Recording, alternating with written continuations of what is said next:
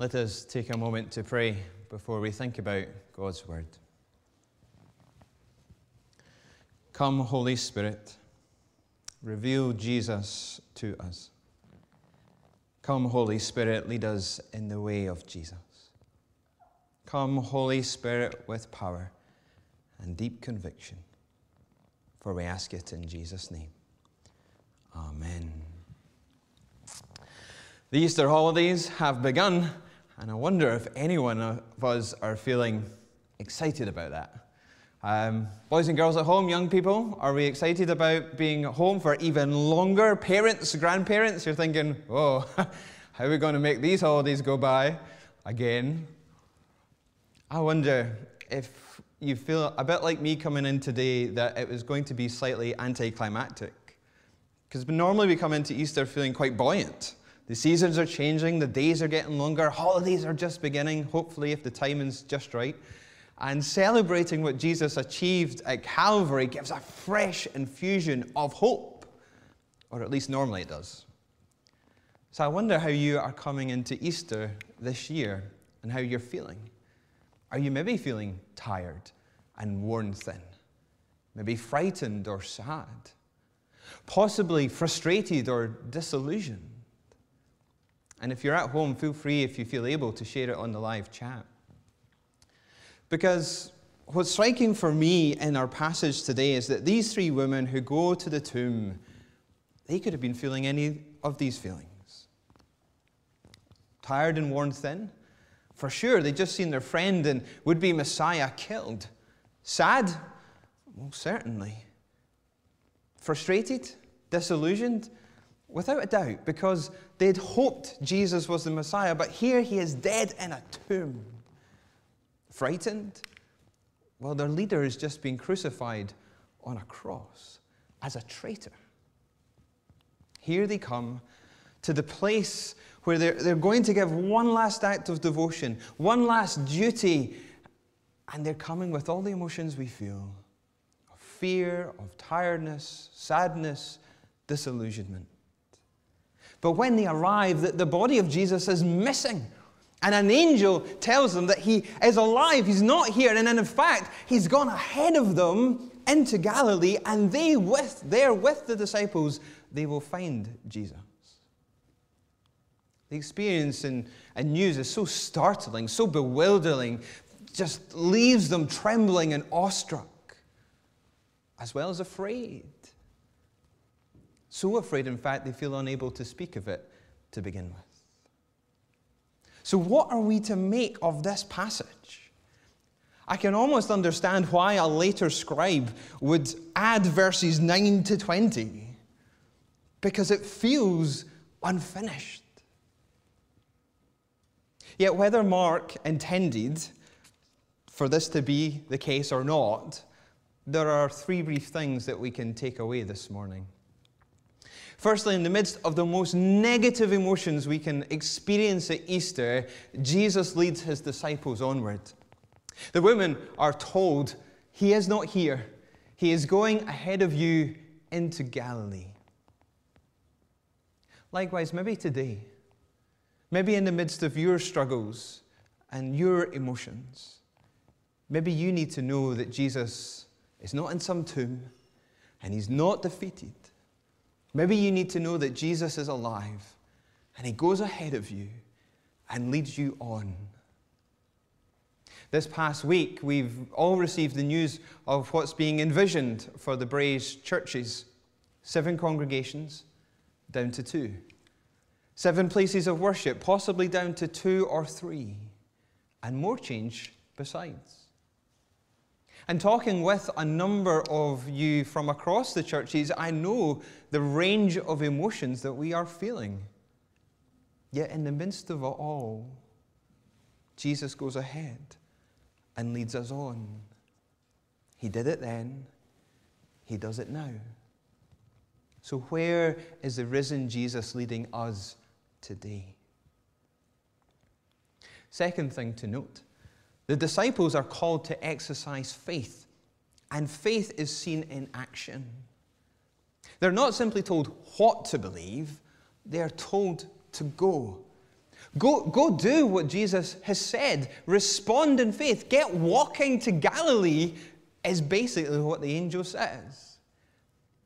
In the midst of what you are feeling this Easter, Jesus leads you on, and he calls you to respond in faith. Faith that is seen in the choices and actions of your life. And what that looks like for each of us, and for us as a group of churches, could be myriad, but let's remember our purpose. A purpose that is meant to be core to any and every follower of Jesus. To invite, encourage, and enable people of all ages to follow Jesus. What does that look like in your life? How is that seen in your life?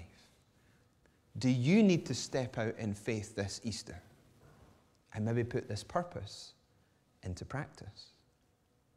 Because lastly, whilst the Gospel of Mark abruptly ends at verse 8, it does not mark the end of the story. We know that the women respond in faith. They tell the disciples, and with the disciples, they go and meet with Jesus. And from them, a movement is birthed across the world. And we here and at home are the outworking of that, of Christians across the generations who for 2,000 years have exercised faith. But now it's our turn. Now it's our turn. We continue the story. And that's true whatever age you are. You could be a child or a young person. Well, you're never too young to respond in faith to Jesus and be part of telling others about Jesus. Or you could be at the other end of the age spectrum or anywhere in between. And if that's you, well, two things. There's no get-out clause and there's no retirement age in the kingdom of God. It doesn't matter how busy we may be or whatever excuse we may give, we're all called. We're all called. And the truth is, we need everyone, from the youngest to the oldest. Every age group, every person needs to get involved because Jesus is leading us on. He is leading us on as a church, as Christians in this area, but it will take every one of us to fulfill our purpose. Every one of us. So we all have a part to play. Friends, this Easter may not be the Easter we wanted or expected. We may not have the positive emotions of previous years, yet Jesus is alive. He leads us on. He's not in the tomb, and he calls us to respond in faith so that the story continues in this generation and for generations to come. And so it's up to us. It's up to you here and you at home. Will it continue? Will we respond today in faith? I pray that we will. And so let's pray just now. Let us pray.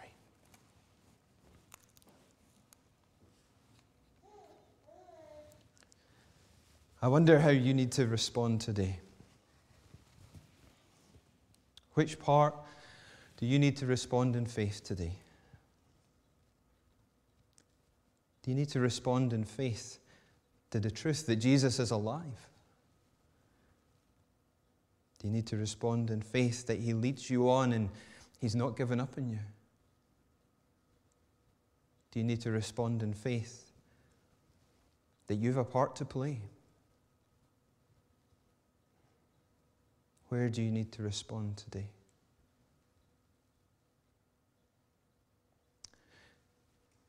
Maybe you're not a Christian. Maybe you've not been following Jesus for a long time. And if that's you, I'd like to lead you in a prayer just now to come to faith, put your faith in Jesus, to recommit yourself maybe if you've wandered. And so maybe just in the quiet of your mind, or if you're at home, speak it out loud with me, and I'll lead you through a prayer just now. Lord Jesus, I'm sorry for the things I've done wrong in my life. I'm sorry for wandering away from you. I take a moment to name this, Lord, before you.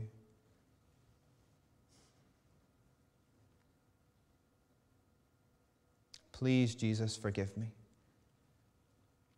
I now turn from everything that I know is wrong. Thank you that you died on the cross for me so that I could be forgiven and set free. Thank you that you offer me forgiveness and the gift of your Spirit. I now receive these gifts. Please come into my life by your Spirit to be with me forever. Thank you, Lord Jesus.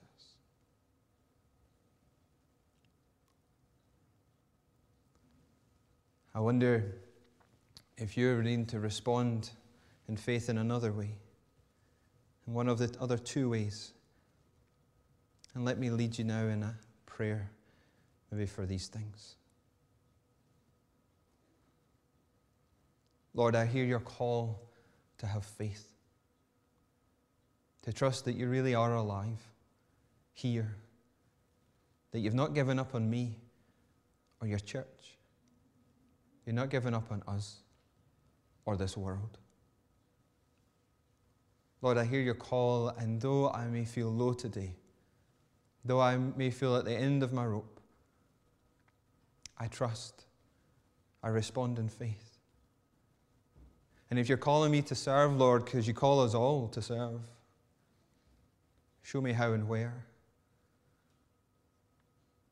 And help me know that your power is greatest when I am weak. I don't have to have it all together, because it's you working through us that will see this world changed. Lord, I'm ready to play my part in this generation and for the generations to come. Help me give my life like you gave your life for me. I offer it now in worship and service of you and of your purpose. Lead us, Lord. Lead me individually. Lead us as a church and as a group of churches across the Braes into all you have for us, now and forever. Amen. If you responded in faith today for the first time, I encourage you to get in touch with me. Drop me a message, grab me afterwards, however it be, because it's good to take that step in faith and prayer, but the next step is to tell someone. And I'm a really safe person to tell, honest. So come and tell me, get in touch if you took that step of faith